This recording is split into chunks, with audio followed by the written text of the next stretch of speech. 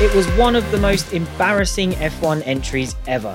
In 1997, Lola turned up to the first race woefully unprepared, and after one humiliating failure to qualify, the team closed its doors for good less than 2 weeks later. So what went wrong? Why was the car so bad? And why did Lola commit to its doomed entry so late in the day? To help me, Glenn Freeman, get to the bottom of those questions, I'm joined by Ed Straw and Sam Smith. Welcome back to Bring Back V10s, gents. I said after our France 1989 episode that we'd have to find more common ground for you both now that we'd run out of Paul Ricard races from our era, and it turns out we've done it because you both love rubbish F1 cars and Sam loves Lola. So Sam, it's only fair that you get to take the opening question first. So when you think of Lola's 1997 F1 entry, what's the first thing that comes to mind? It's just the fact that all the constituent parts seem to be terrific and real and credible, but the end result was just so abject. Nothing more than that. I think the hope was it was going to be a really forceful entry, working on the heritage that Lola had in Formula One and bringing lots of really good engineers together, and it just never worked out that way. So, yeah, the hopes dashed within, a race. That's it. Not even a race, a qualifying session. And I said there you love Lola. That's, of course, because you worked there for a long time, but you didn't join until a few years after this sorry scenario. So during your time there in the 2000s, did people ever talk about what happened with the F1 project, or was that a topic that you weren't allowed to mention inside the walls of Huntingdon? In hushed tones. It was like the topic that dare not speak its name when I first joined in 2002. And we were forever remembered about the project because there was a lone tub in the corner of the stalls, which people sort of did a little hex when they went past it, just to, banish some of the spirits from that time. But it was remembered, not fondly. But having said that, it was such a pivotal part of Lola's history that it kind of had its own little its own little vibe really in the factory. People who were there and experienced in that project did come out with some amusing and fraught anecdotes, shall we say. So from that point of view, it was ultimately a doomed project, but it was one which sort of pivoted Lola's entire history and split it into two separate sort of epochs, if you will. Yeah, and we'll come back to that towards the end. Now, Ed, nobody loves rubbish F1 cars more than you, so what's your overriding memory of this famous F1 failure?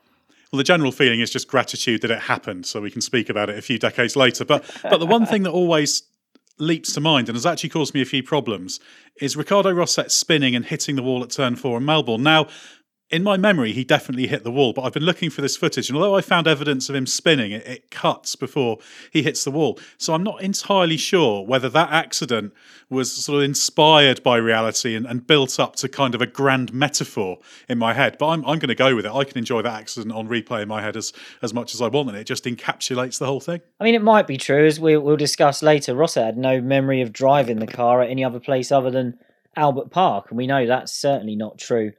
But make sure you get your questions in for our series finale, where you can ask us about anything to do with F1 from 1989 to 2005. And in fact, we've been asked about this very story in one of those episodes in the past. So we do take on sometimes the questions we get as suggestions for future episodes as well. Alternatively, you can ask a question by leaving us a 5-star podcast review if you think we deserve it. Thank you to our most recent reviewers, including Matty D 1989, GGJ Talks, Fothers 1995, and IndyCart. We're starting this story all the way back in November of 1994, because that's when Lola announced its intention to race in F1 in 1996, and it revealed a test car for that project known as the T9530.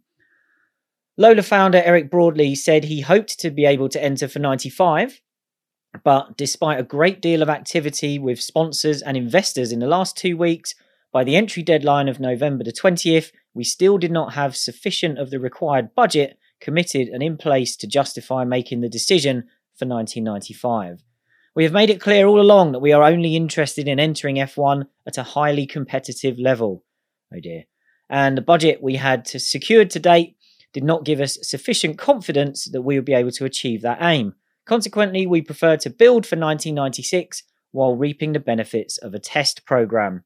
Designer Julian Cooper said the test car was simple and elegant, and the best way to come up with a good design is to evolve with experience, and I believe we've got a good basic design. Sam, the key here was that this was going to be Lola's first attempt at entering F1 itself, rather than providing cars for existing teams as it had done in the past. Was it inevitable that Broadley was going to take Lola into F1 as a team at some point? Yeah, well, the key word there is team, isn't it? There's plenty of evidence to state that there was something deep within Eric that he wanted to make a mark in F1 after so many years as a supplier or technical partner with the likes of Honda, Embassy Hill, of course, Larousse, which was pretty successful in 1990 particularly, and Scuderia Italia.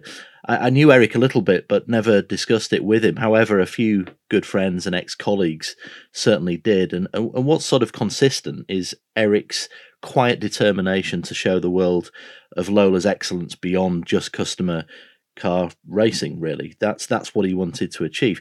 If you see what he did with Newman Haas from sort of 1983 through to the Mansell year in 93 with Carl Haas, which really created a kind of pseudo factory team for the best part of that decade.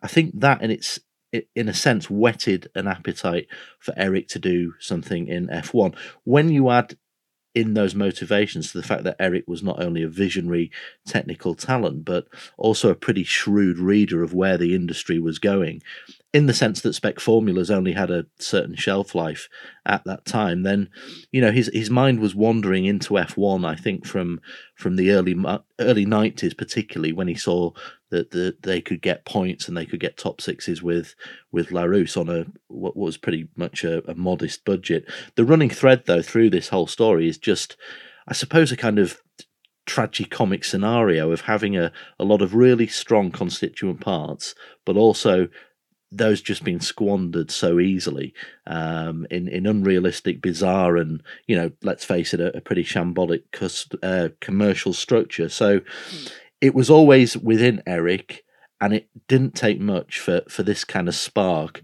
to ignite a plan which ultimately became doomed. Now, the test car ran in December of 1994 with Alan McNish behind the wheel at Silverstone. So before we talk about that car a bit more, let's hear what Alan remembers of that test. Well, there was two tests, actually. There was a straight line test, which is like a systems check, a shakedown, if you like. And that was at an airfield somewhere in Norfolk area, if I remember correctly. And effectively, that was just driving up and down, making sure that all the car worked, there was no leaks, there was no problems, and then go to an actual circuit, which in this occasion was the South Circuit at Silverstone, which had just been built, actually. And it was a bitterly cold day.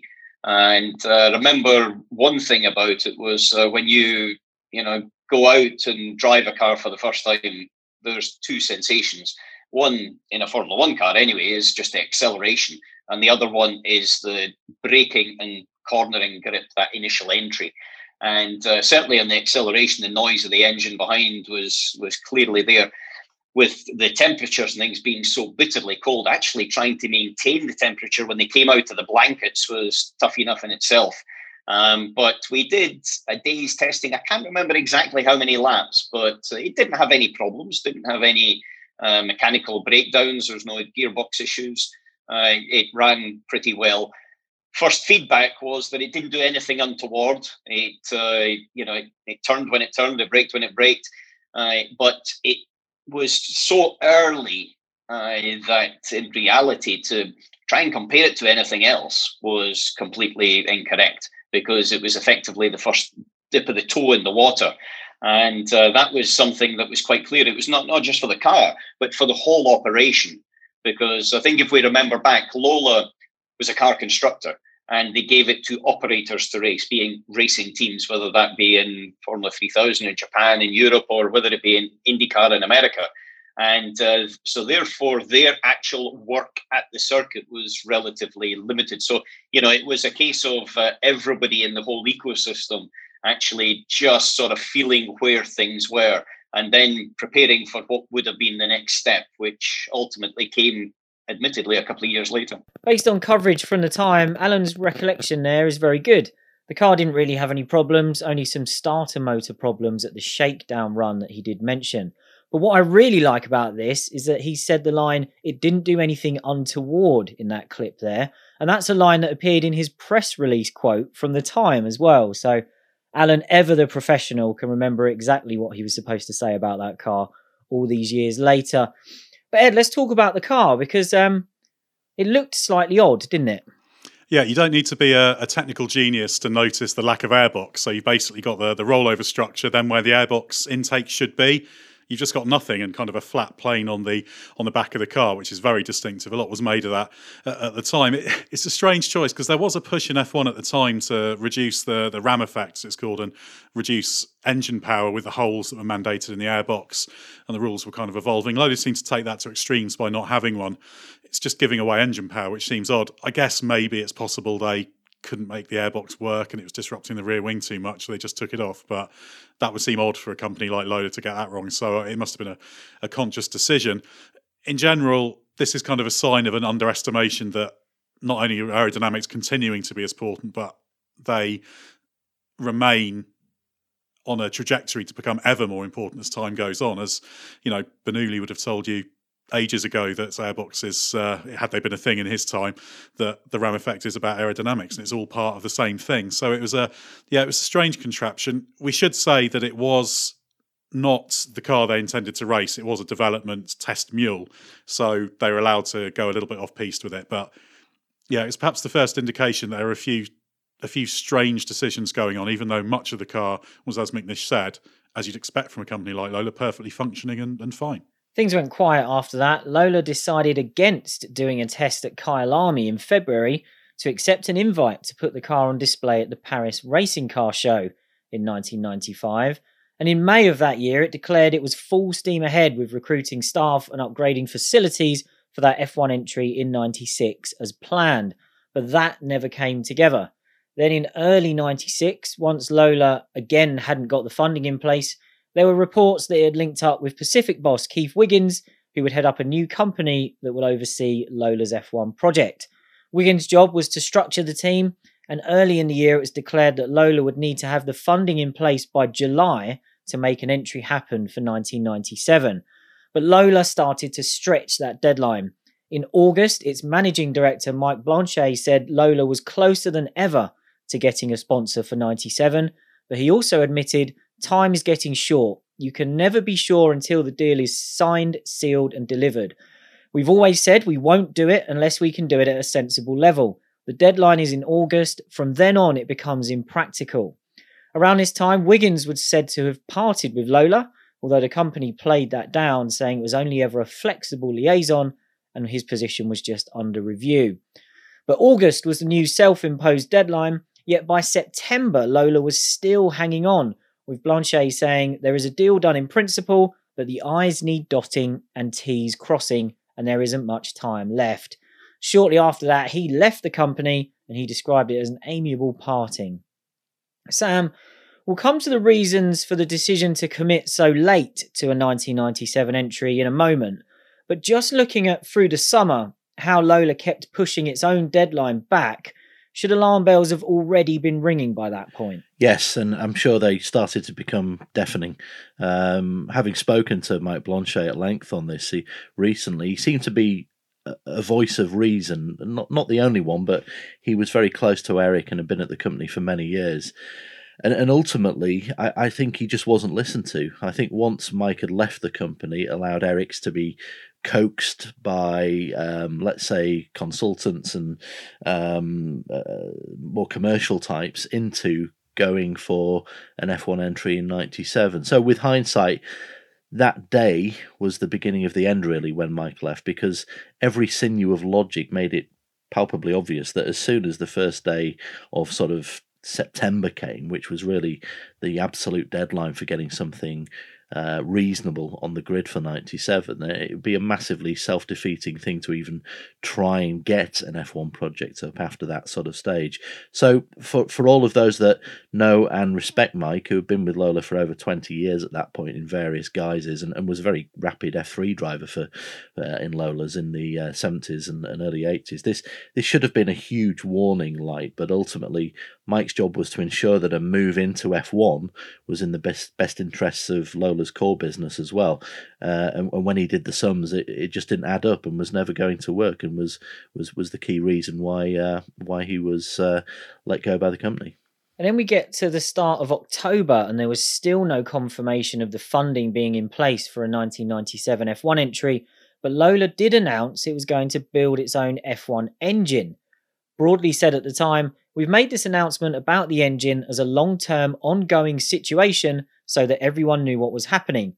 And he said Lola was still considering joining the F1 grid for the following year.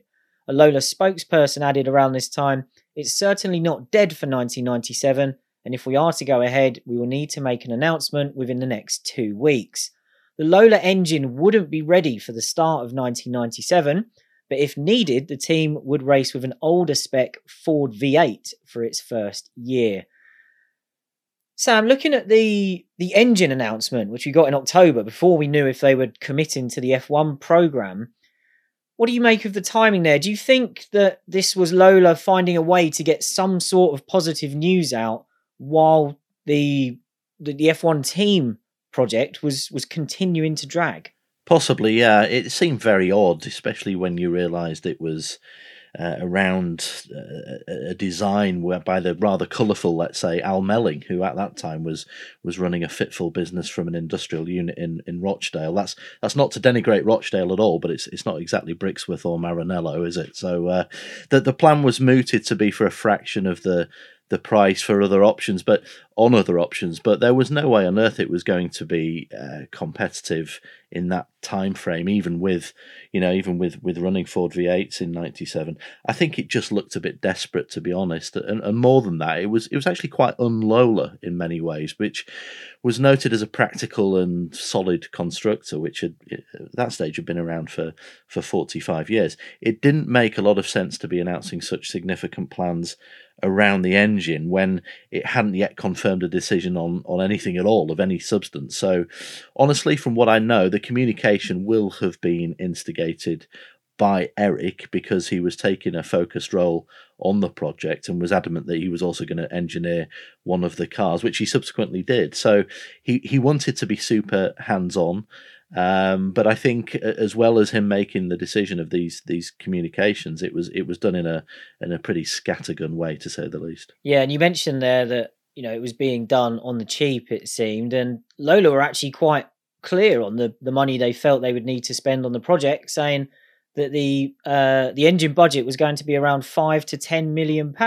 Ed, even 25 years ago, almost 25 years ago, was that figure surprisingly low? Yes, and somewhat ridiculous. For that, you could probably source an adequate customer engine deal that would get you through a season, but based on existing and outdated technology. To do your own from the ground up, not a chance. It just shows a lack of understanding of F1 at that moment and the trends. The only small thing you could point to, and obviously we've talked about this project was rooted a few years ago. In 94, for example, Hart were having great success with a pretty small budget for the engine that was in the back of the Jordan, but things were moving very, very, very fast, and that was a bit of a carryover, that project. So maybe they looked at that and thought we could do it, but yeah, for that, it's just not going to work. Even if you just look at the cost of running and maintaining and prepping the engines, let alone all the rest, nowhere near. It's just a triumph of optimism. I wonder if they were just trying to tempt in some engine builder that could get them sitting around a table and enthused and then get them to pour in more money. Who knows? Maybe it wasn't as strategic as that. Maybe it was just blind optimism. Now, something else significant happened shortly after this, because Japanese constructor Dome called off its plans to enter F1 for 1997. And Dome boss Minoru Hayashi put this down to, and the quote is, some miscalculation in the acquisition of sponsorship. So no money. And in August, when Lola had first been stretching its own deadline to commit to an entry for 97, French team Dams had abandoned its plans for the same reason. a lack of sponsorship. Ed, I feel like if there's one thing you might love more than rubbish F1 cars that turn up to races, it's the ones that never get to the races. So what did you make of the Dome and Dams projects? And to relate it to Lola, was it significant that they'd pulled the plug while Lola was still trying to get in? Because these two projects already had cars that existed by this point, and the Dome had actually been running quite a bit in Japan. Yeah, it's great to have these projects that didn't happen that actually did have cars. And yes, the fact that they had a similar level of machinery to what Lola did and pulled out says a lot. Both credible organisations, like Lola was. Dams, one of the leading teams in F3000, worked with Reynard on its prototype. But the aim of that car was to get something out there, something tangible that they could then show off to people and try and get some sponsorship on board. But they never succeeded. Dome, closer to Lola, I guess, as a constructor, connections with Mugen and therefore kind of tangentially Honda, but again, couldn't raise the funding. Neither was able to, or willing rather, to press on with a project built on sand. So perhaps this was a kind of warning shot and just underlines how many ducks you have to have in a row to do this. Just being a really great organisation, which Lola was, is not enough. Maybe you could wing it in the 70s, say, and Lola as a company in the 70s, which maybe it was one of its heydays, was quite chaotic in the way it did things, but you could do that there and it worked brilliantly, but not once you're into the 90s, not a chance. Yeah, and if you've never seen that Dome car, Google it or go into YouTube and search for sort of Dome F1 test car 1996. There's some great footage of it driving around places like Suzuka. Quite a cool car. Shame it never raced. But by the end of October 96, Lola still hadn't confirmed if it would enter F1 in 1997. Then on the 5th of November, we got fireworks. Lola announced it had secured a title sponsorship deal with MasterCard and that it was pressing ahead with an F1 entry for the following year.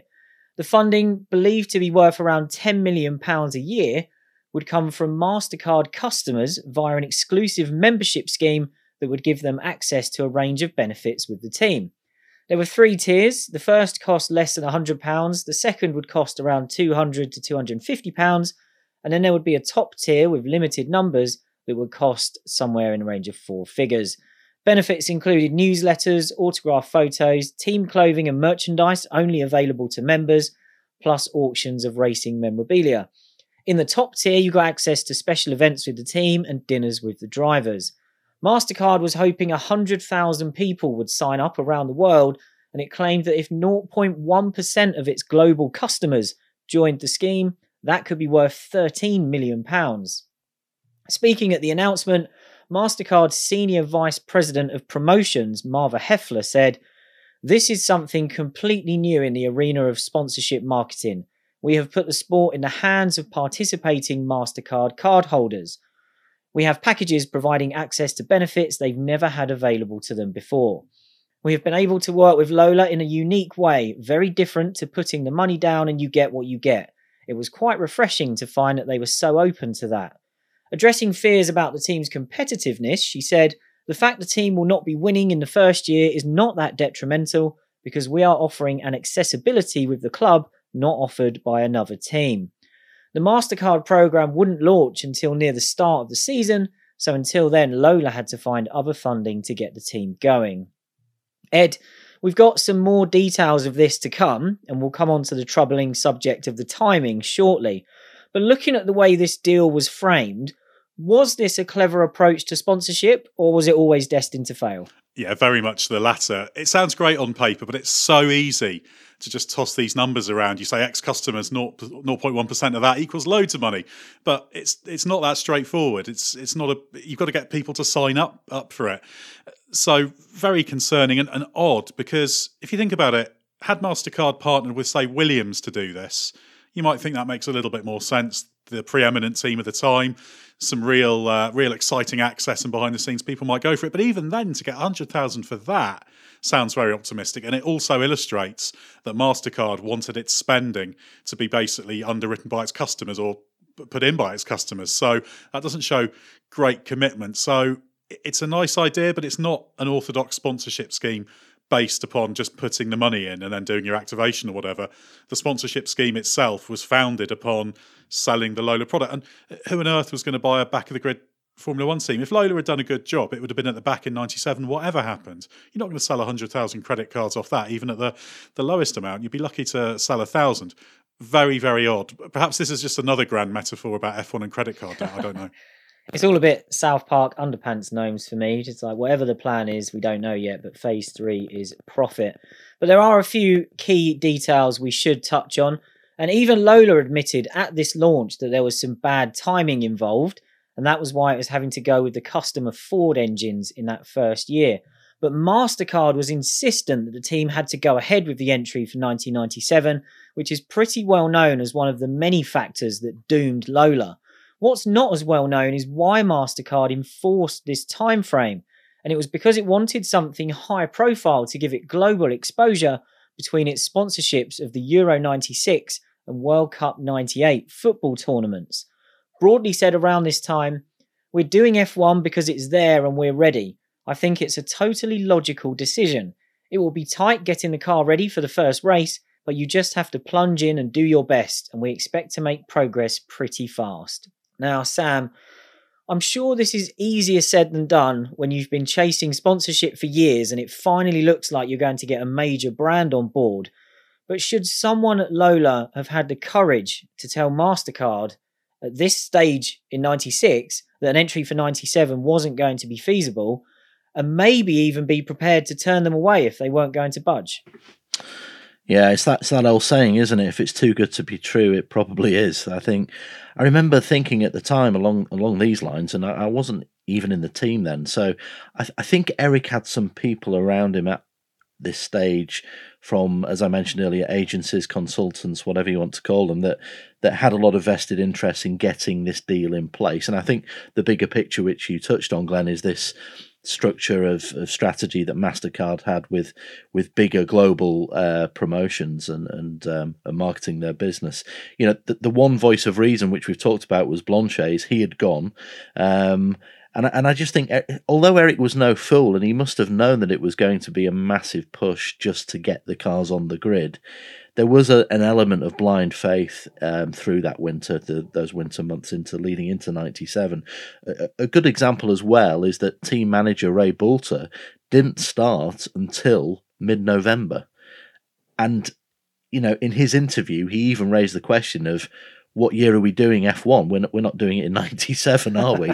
and to his horror, Eric affirmed that, yes, he was going to 97. So, you know, in the racing industry, there's always been this belief that anything is possible. Think of Gordon Murray doing the BT52 in however many weeks in 83, and then, you know, McLaren getting Mansell's wide-angle tub done in 34 days or whatever it was, which we touched on in a previous series. There is this faith in racing that things will be done, they'll be okay, and then, you know, worry about things at a later date. I reckon 7 times out of 10 you might get away with it. But in Lola's case, there was just no way that was going to happen in 1997. That there was a reason that Ed and I's favourite F1 triers, shall we say, like Coloni and Acela, didn't go beyond the early 1990s. You know, it's because F1 had evolved to a state in 97, as Ed touched on, where the week just got found out very quickly, and none of that thinking came into the commercial, the sporting, or the technical elements leading into entering the F1 World Championship in 4 months' time. It's it just sort of bends your head that they even contemplated doing it.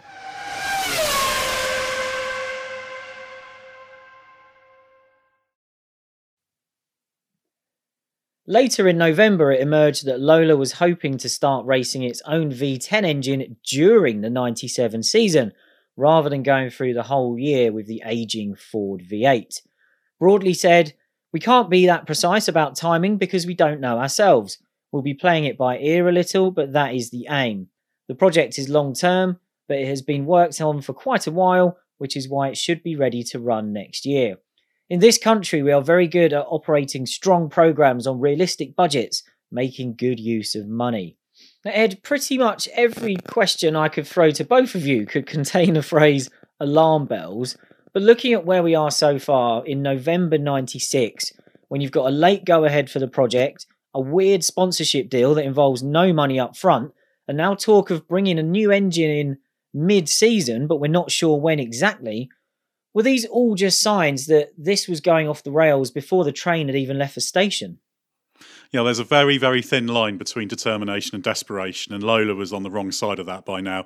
There were too many weaknesses, too far behind in terms of key areas, and the distance-saving graces like the engine weren't going to cut the mustard, were they? Even if Lola had managed to limp on, there comes a point where you kind of have to cut your losses. So I don't quite know what they were expecting to happen by this stage. I mean, they were MasterCard pouring money in up front, then it might make sense, but it hadn't hit that basement level of something that was going to happen. But I guess they were just so far into it, so deep, that they just had to go with it and hope that things came off. Which, as we've said, when you're dealing with F1 in 1997, you can't do that. Maybe you could have done it 10, 15 years earlier and got away with it for a while, but not by now in F1. The next development in Lola's plans came in December when it announced its driver lineup of Riccardo Rosset and Vincenzo Sospiri. Rosset was coming off the back of his first year in F1 with Arrows, and he satisfied MasterCard's desire for a South American driver, while Sospiri made the step up from a test driver role with Benetton. The drivers were familiar with each other, having finished first and second in F3000 in 1995 as teammates at Supernova, with Sospiri coming out on top. At the time, Rosset said, "Lola is not coming in to be a back-of-the-grid team. The first year will be hard, but with a secure sponsor, it gives me security for the future." Sospiri was recently interviewed for a feature on the race website about his whole year in 97, and when talking about taking a 4-year deal with Lola over staying with Benetton as test driver, he said, "I was optimistic because Lola was one of the best brands in motorsport. They showed me on paper that they had a lot of backing. They said the first year would be hard because we had a very old Ford engine and they didn't want to invest any money in that because there would be a different engine for the year after. Everything on paper was brilliant, so that's really why me and Riccardo signed for them." So Sam, we'll come to you first. What did you make of the driver lineup? Oh, pretty decent. You know, I'd seen Rosset and Sospiri in Formula 3000, and actually even before that. When you look at Vincenzo's career, you see a driver who had a great deal of talent. He'd won in everything pretty much that he'd done up until that point, often beating the likes of Coulthard, De Ferran, and a young Rubens Barrichello in GM Vauxhall Euro Series. But he often had a suspect temperament. I clearly recall him literally driving Damon Hill off the road in a Formula 3000 race at Nogaro just because Damon had got the latest Reynard instead of the T90 150 Lola. If you can find that on YouTube, it's sensational. It makes Andrea De Cesaris look like the most polite driver in the world. That apart, I think it was a good pairing. It lacks a little bit of experience. You know, if you were to be picky, you'd say that maybe going with a sort of De Cesaris figure like Jordan had done in 91, or Stewart with a young but F1 experienced Barrichello in the same year at 97 was maybe the way to go.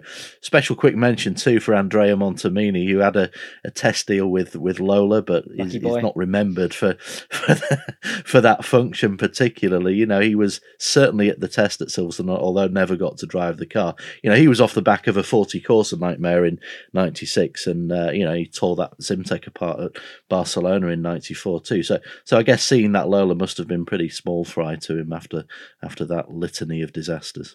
I'm contractually obligated to defend Riccardo Rosset a little bit here.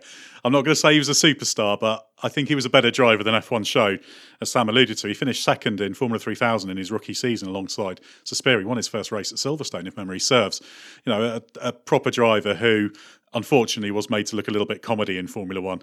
The other thing I quite like about him is I did a podcast interview with him a few years ago when I was at Autosport, and he actually owns the 96 footwork he raced and the 98 Tyrrell, and he said he did look into buying a 97 Lola to complete the set of his 3 seasons, but he felt that even though it had that personal connection, it was too expensive because the car was so rubbish it didn't warrant the money they were charging for it. Didn't warrant £10.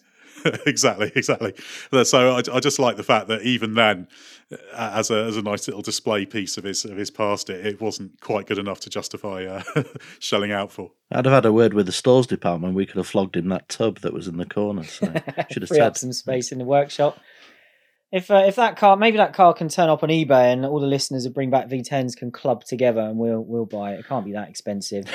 But Lola wasn't the only new team on the grid in 97, as we briefly touched on, with Stewart also joining the F1 ranks.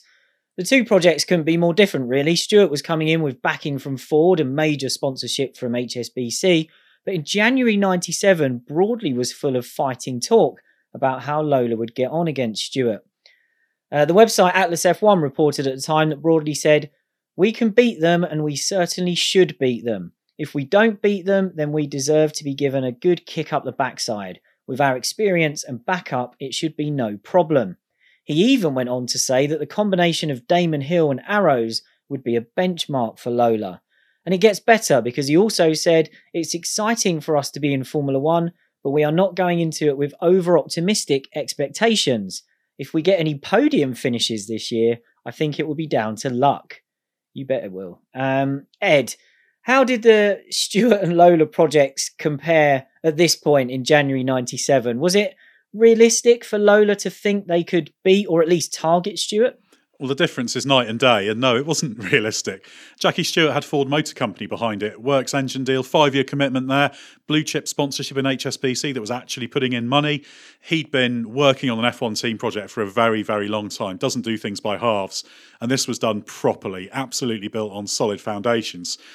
So while Stewart was there, Lola was on a wing and a prayer. It was starting off powered by a Ford engine that was a long way behind in terms of Ford technology.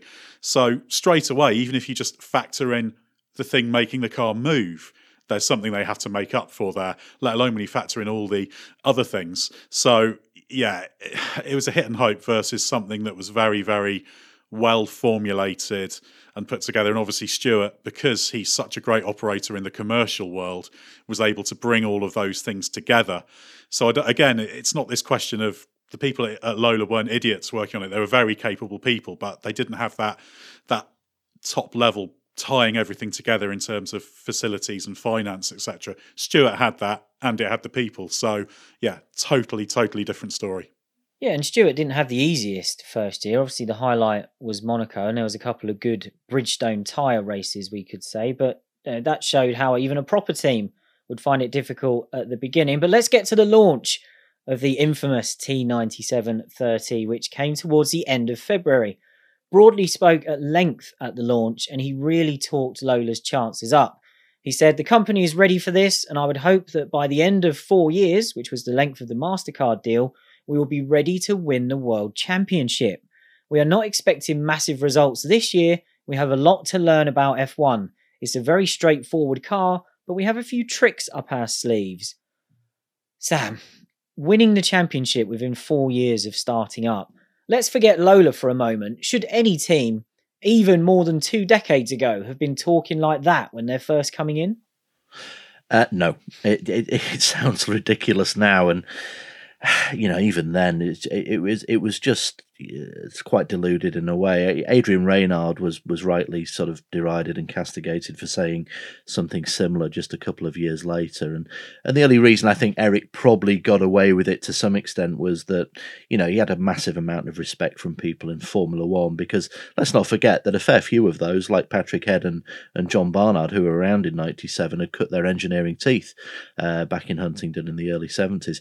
Those kind of statements ring alarm bells at the best of times, but when we've seen something that in modern Formula One, even now, it took, in the last decade, it took Red Bull several years to break through, and indeed when you go back to Williams, it took a decade. Benetton took almost a decade. Ron Dennis took 4 years to win with McLaren. That was already a very established team with lots of capabilities.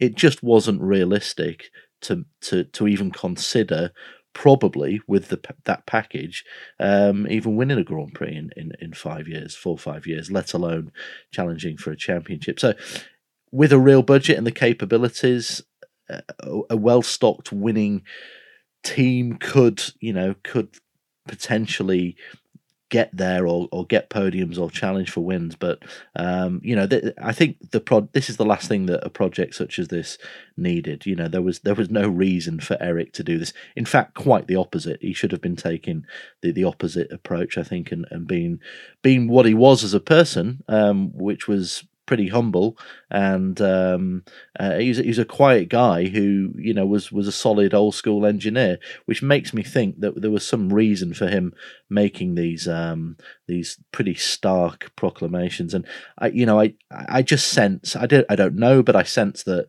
you know, the MasterCard commercial aspect of it was had some kind of buzzword marketing program that's unfortunately somebody in their late 60s probably wasn't the right person to activate, let's say.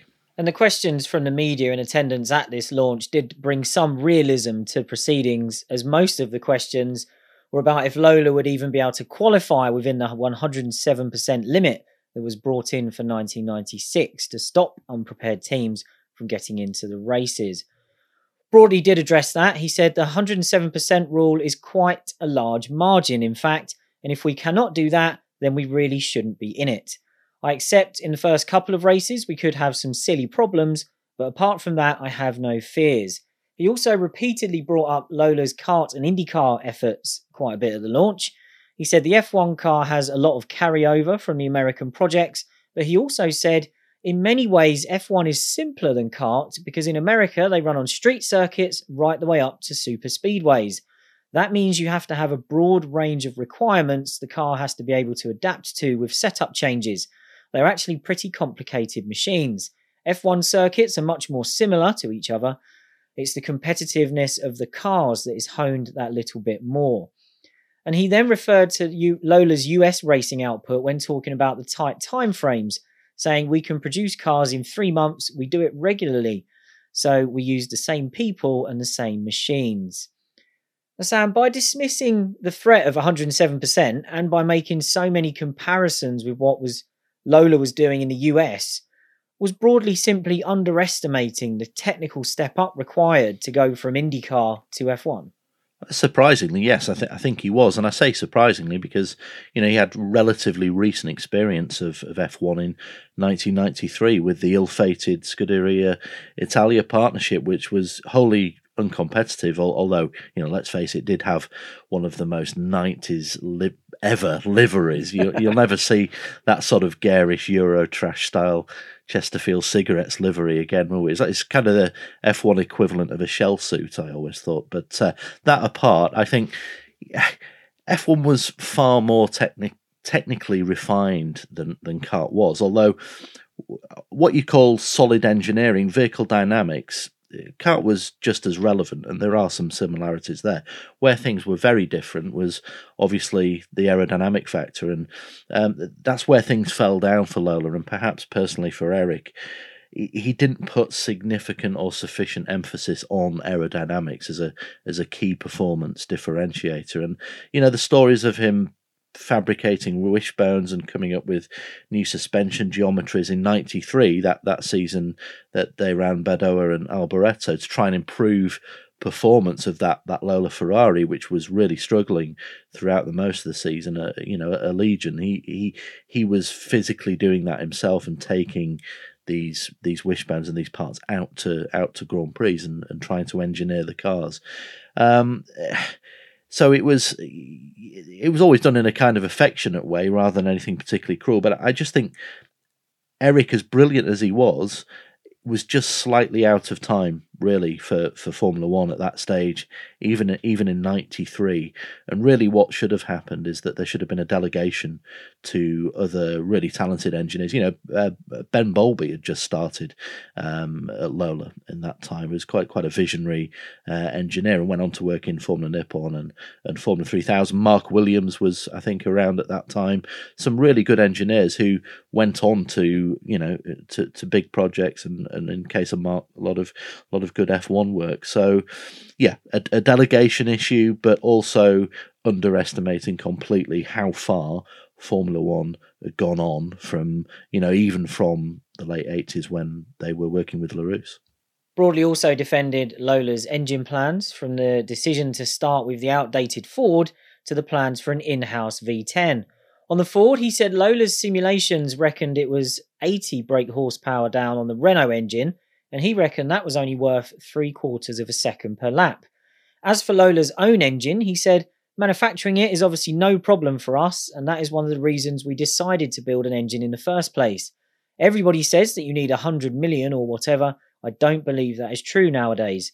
You can make anything with modern machinery and good organisation. We're not going to win in F1 without a super engine, and if we can't get one, we are going to make one. We won't go well enough until we have a good engine, so it's a chicken and egg situation. We really need the new engine as soon as we can.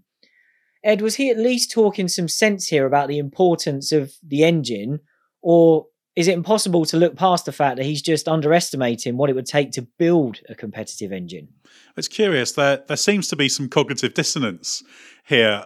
He recognises the strong engines needed, yet simultaneously he's ignoring why what is spent by the manufacturer teams to produce the good engines is being spent. Yeah, you can manufacture things with good organisation and machinery if you can acquire that and set it all up, but you've got to design it, and that requires time and money, rigorous testing. You're into materials science, electronics research, dyno. I mean, the list is absolutely endless.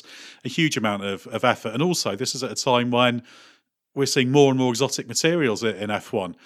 It was a huge design and development challenge, and this strikes me as someone who only saw the manufacturing angle of it. And ultimately, Eric Broadley, for his many talents, he wasn't an engine builder, was he? So I guess it was quite easy to overlook, as people sometimes do, as we all do.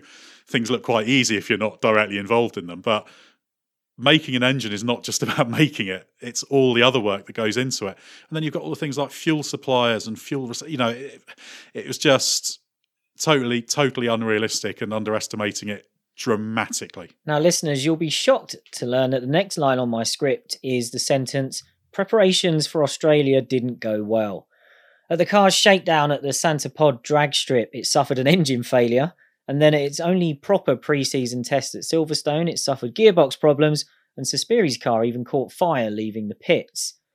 This at least seemed to inject some realism into the public declarations from Lola, with team manager Ray Bolter saying, "We've got a hell of a lot of work to do, but we've just got to go out there and do the best we can, get on with the job and get some miles in. Everyone's done really well to get this far, and we're just going to keep chipping away. But we're trying to be realistic. We're working towards getting 2 cars in the race and to the end of it, and if we qualify both, we'll be doing well." Suspiri was pretty relaxed about the lack of preparation. He said recently, "We didn't get to know the car before Melbourne, but it was okay because I knew the problem. I knew the car was built without being in a wind tunnel, and we were starting from scratch. I didn't think too much about the first year. I just focused on being better in the second year because I had a lot of things to learn." Suspiri and Rosset were also interviewed by GP Update in 2017 about this project, and in that feature, Suspiri said that from the handful of laps he managed at the test, it was clear that it was hard to keep the car going in a straight line because it was shaking, that was the word he used, which he reckoned was because of how unbalanced the aero was. Both drivers have said in separate interviews in recent years that they felt the car was worse than an F3000 car, and just before the Australian Grand Prix, Lola got that data confirmed. The car was certainly designed without going in a wind tunnel before it was built, but just before Australia, Lola finally did some wind tunnel testing. So let's hear from designer Chris Saunders, who was tasked with trying to sort out the aero on this car. Well, we did finally build a wind tunnel model, and it was really late, but we did manage to get it in the wind tunnel, and I think we did 2 days testing before the race, and all we were doing was mapping it, really. And then I looked at the first data and I thought, this has got less downforce than the Formula 3000 car, which it did by a lot. So I just did, you can work out power and a few things like that, and on lap time do some sims and things. And I thought, maybe it's going to be 9 or 10 seconds a lap off the pace. And I think it was 11 or something like that. So I just knew that with the horsepower we had and with the aero that we had, there was just no way it was going to do anything, even qualify. Sam, there was some great stuff from Chris, and you interviewed him for this episode, and it's brilliant. There's more from him to come. But looking at where we were before the cars were packed off to Australia, if you were cynical about Lola's hopes before the car turned a wheel, by this point, was it already a foregone conclusion that Australia was going to be a disaster? Absolutely it was. The people within the team were bracing for it. but it was to a large part even a surprise to them just how far away they were from a pace perspective. But what actually from the teams they had achieved to that point was pretty incredible. I mean, getting the two cars to leave the pit lane in that short space of time. Remember, they really didn't start working on it until late November. Was, that shouldn't be forgotten. In an operational sense, it was a miracle that they were in Albert Park. Ray Balto, as we heard from the team manager, worked wonders, and so did Dave Luckett, who is a very well respected chief mechanic, formerly of Arrows, who worked on the project as well. To give you an idea as to how late everything was, they hadn't practiced a fuel stop because the rig only turned up at Melbourne on the Thursday morning before free practice. The first free practice on the Friday. That's how late everything was.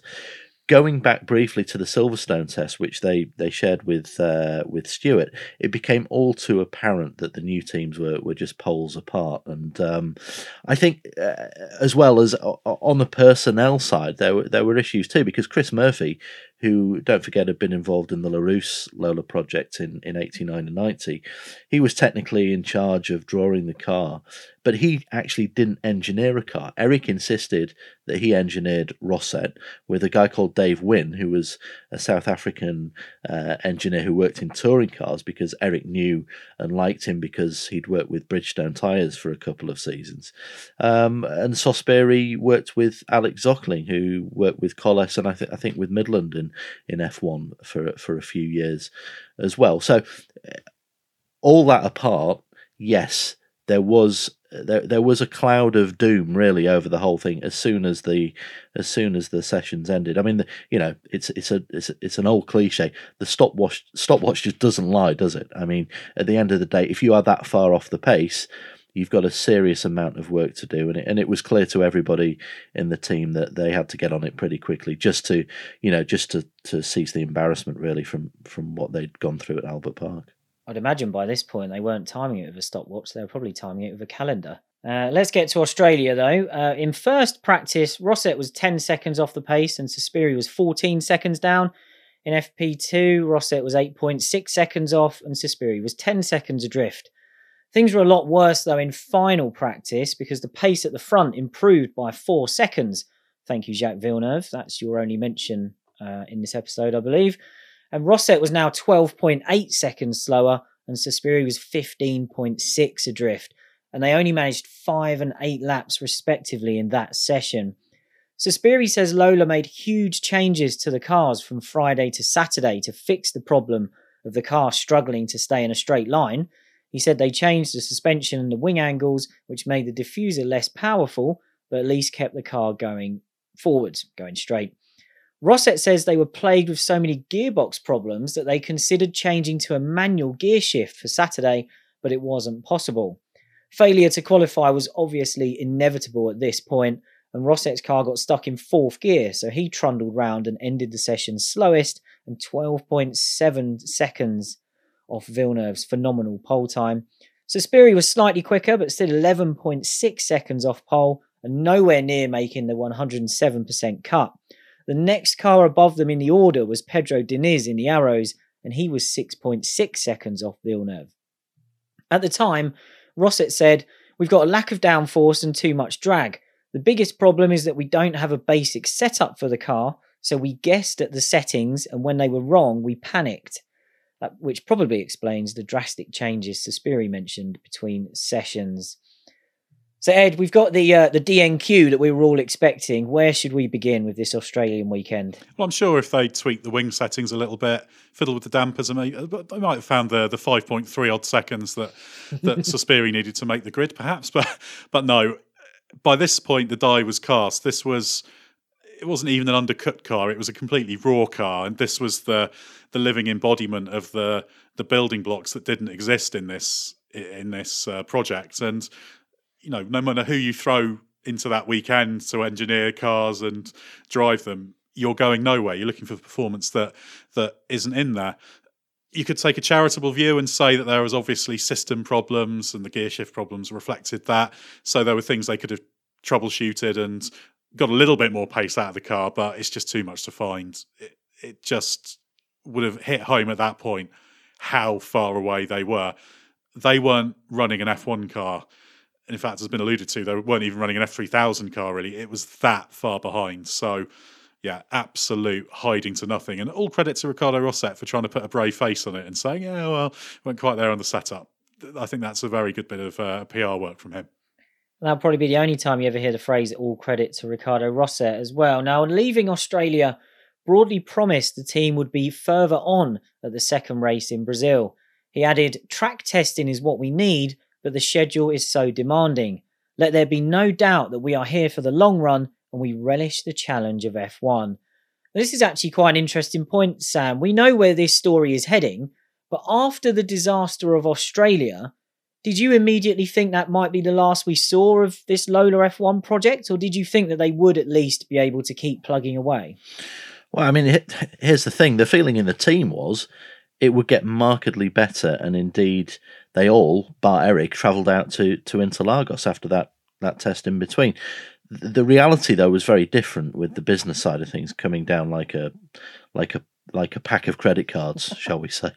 In fact, it soon became apparent that as well as the F1 project being in severe jeopardy, the whole of Lola Cars was also becoming increasingly at risk, which is the sad reality of this pretty wretched period in Lola's history.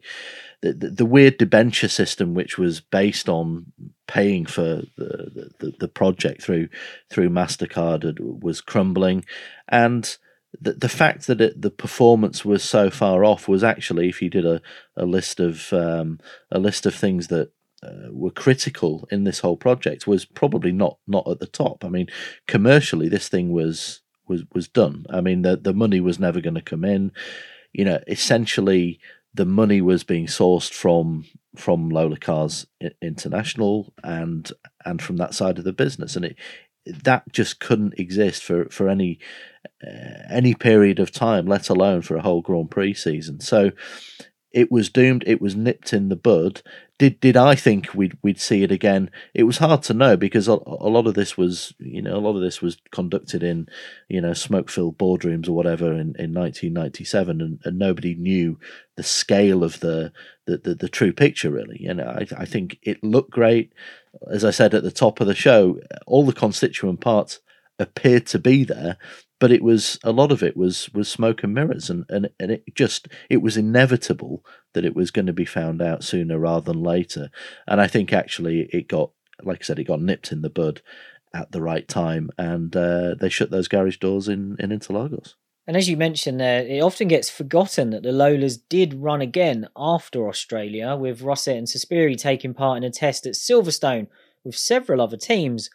And as I mentioned earlier, Ed, when you interviewed Rosset about this, he claimed he never drove the car again, but he did. Ralf Schumacher was quickest at that test for Jordan. Rosset was 9.5 seconds off the pace, with Saspiri nearly 12 seconds slower than Ralf. Now, Broadley had seemed to get his expectations in check after Australia, but ahead of Brazil, he was feeling bullish once again, declaring, "I was disappointed that we did not race in Australia, but not entirely surprised. I have no doubt that we will qualify in Brazil and then begin to work our way up the grid. That is going to take time. We need more horsepower."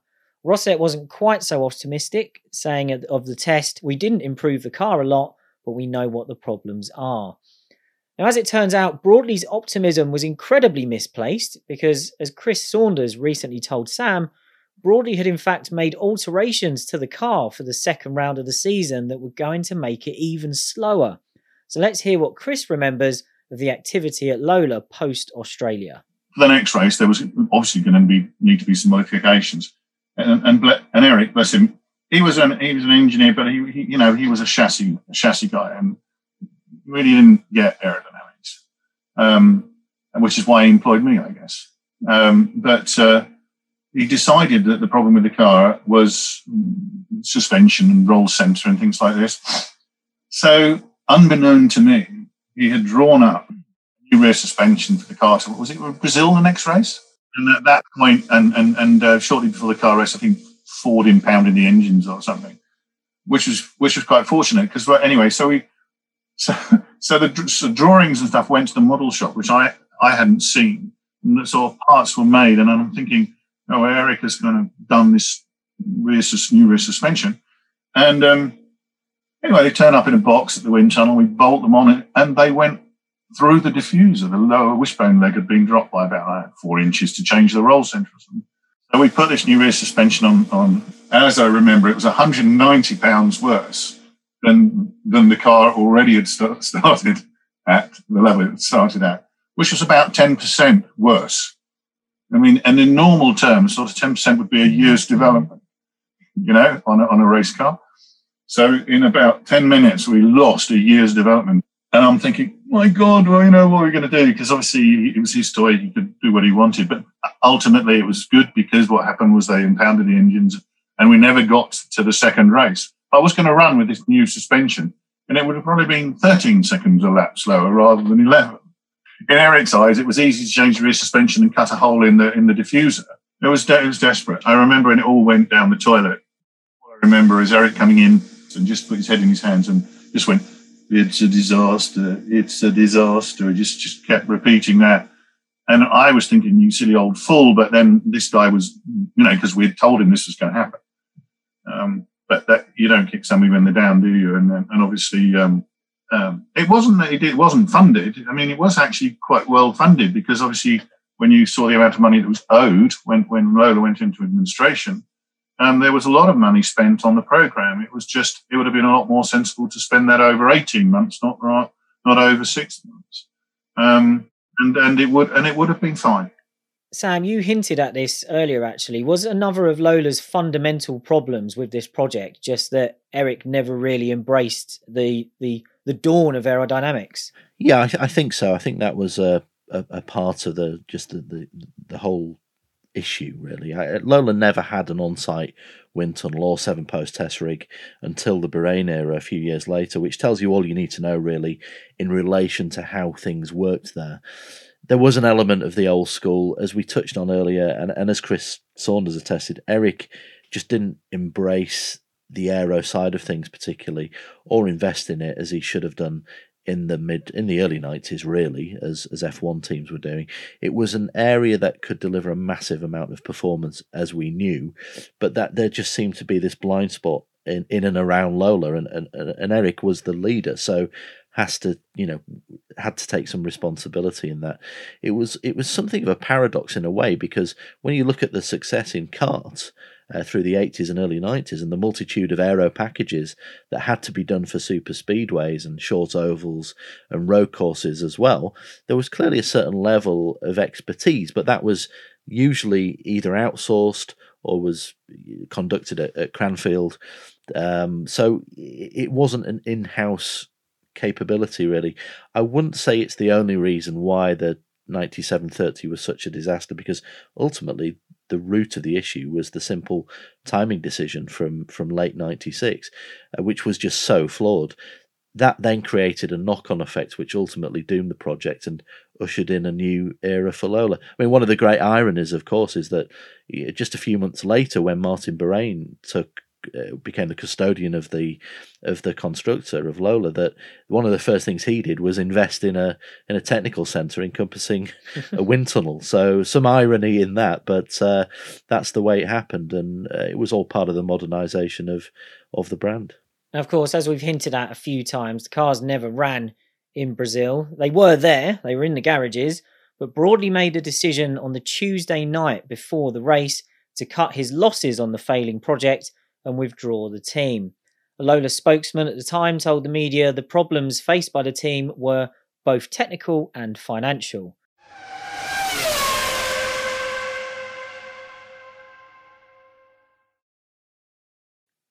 The MasterCard deal was in the spotlight, with Lola saying, "Our deal with MasterCard meant the revenue would be generated from its new F1 club. But this is not good for us. The balance of finance as it stood was not favourable. It was a timetable situation. We needed the money up front because that is where the investment is needed. We tried to get alternative funds arranged, including additional sponsors, but we were late in starting this program and we were late in getting the cars ready." MasterCard was quick to distance itself from the failure, releasing a statement that said, "The Lola Formula One organisation is experiencing financial difficulties. As a result of that, Lola Formula One would not be able to continue its 1997 racing season, and as a consequence of that, MasterCard's sponsorship has ended. Nobody told the drivers what was going on, and they only found out when they arrived at the circuit and saw all the garages were locked up. But Ed, ultimately, for all of the mistakes that were made along the way by Lola, was Broadley's decision to throw in the towel when he did the right thing to do? Yes, absolutely, because continuing it was just putting the whole of the company into ever further jeopardy. And it was clear that they were struggling to make payments. There comes a point where your credit runs out or your cash flow reserves run out. So, of course, they had to stop it. The simple fact was they embarked on this course of rushing it that could have worked if they could have just brute force spent their way through it and survived and got to a couple of years down the line. You could recover from this start, but that was never on the cards. They never had the sustainable income to be able to do that. And it's quite strange to see the blame being on the MasterCard deal the way it was, because it was always structured that the money would come later from that. So it's not like the money suddenly vanished in that regard. So there was never this way to bridge from where they were to being a successful Formula One team, which all the way back to this question we talked about earlier about whether they should have just said to MasterCard, we can't do it for 97, even if that meant they had to have a different sponsor. So it's just all these loose threads were just pulled at by the spending and the situation, and the whole thing just had to stop before it even more catastrophically fell apart. And as it was, it did a huge amount of damage to Lola as a company. So I can't see any way to continue unless there was just some magical infinite source of money that could be poured into it, which there wasn't. There were attempts to get the team back on the grid for the fourth round of the season at Imola, but that came to nothing. And at the end of April, the F1 team was liquidated, reported to have debts of around £6 million and assets only worth £450,000. The F1 team was set up as a separate company to Lola Cars, so the belief was that although Lola Cars was the main creditor of the team, it wouldn't be at risk. But just a month later, Lola Cars itself was placed into administration. Fortunately, that was a stronger business proposition. There was plenty of interest, and as Sam mentioned earlier, Martin Bahrain took the company over and moved it into a new era where it did prosper into the 21st century. But let's go back to MasterCard for a moment. You'd think that would be the end of their brief flirtation with F1, but that wasn't the case. Step forward, Eddie Jordan.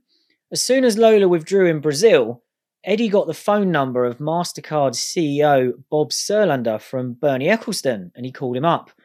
Remember, we mentioned earlier that the South American market was a large part of MasterCard's F1 plans, so Eddie offered to look after MasterCard's guests over the Brazil weekend in exchange for a chance to pitch a sponsorship deal in New York on the Monday after the race. Jordan's commercial boss, Mark Gallagher, joined Eddie for that presentation, and they initially landed a one-year deal, and a traditional one at that, with real money actually attached and paid up by MasterCard. But MasterCard was so happy with how that first year went, they renewed for another 3 years with Jordan. Gallagher believes MasterCard was embarrassed by the Lola situation and needed to save face. He said they were demanding but good to work with and had just been missold a bad idea first time around. So Eddie Jordan takes pride in the fact that he often landed big sponsorship deals, in his words, on the hoof. What do you make of how he and Mark landed this one? Well, one person's problem is another's opportunity, isn't it? This is great opportunism, razor sharp from a team that really was everything the Lola project wasn't, because Jordan had defied the odds to get there. Lola seemed to have denied them. But just by seeing that opportunity, realising not just that there was a potential sponsorship deal going, but that MasterCard had a problem with its guests for that weekend. So pile in, solve that problem for them, back yourself to pull off the deal and make it work. Really, really good from Eddie Jordan and Mark Gallagher. Great opportunism, and you can't blame them for that because Lola had gone. They weren't pulling the rug from under Lola or anything. It was just they saw an opportunity and took it. And it meant MasterCard got to experience 3 wins over the years that followed with Jordan as well. So I guess it all worked out. But we'll finish off with a line from Broadley back at the car's launch, which perhaps sums up this whole saga best. He said he was looking forward to the challenge, but he went on to say, we probably should have done this 25 years ago. We could have grabbed a Cosworth DFV engine off the shelf and run up front with everybody else. Sam, ultimately, was Eric right? Did Lola just try to do F1 on its own in the wrong era?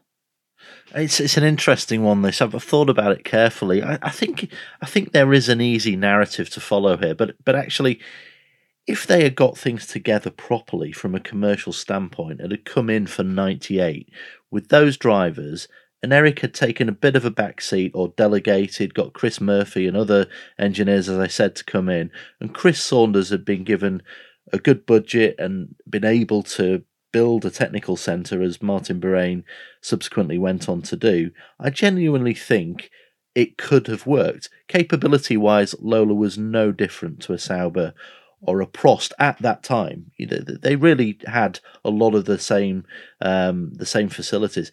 It had some of the resources, and in the right circumstances, it could have had a good crack at F1. But the timing just completely scuppered it. And having said that, there would have to have been a clearer distinction, I think, between the F1 team and Lola Cars from a long-term point of view. There's been so much myth-making around the T97-30 project. It was one of the worst F1 cars ever built. Yes, we know that. But in reality, it's a much more... It's a richer story than that, and hopefully we've added to it a little bit here today.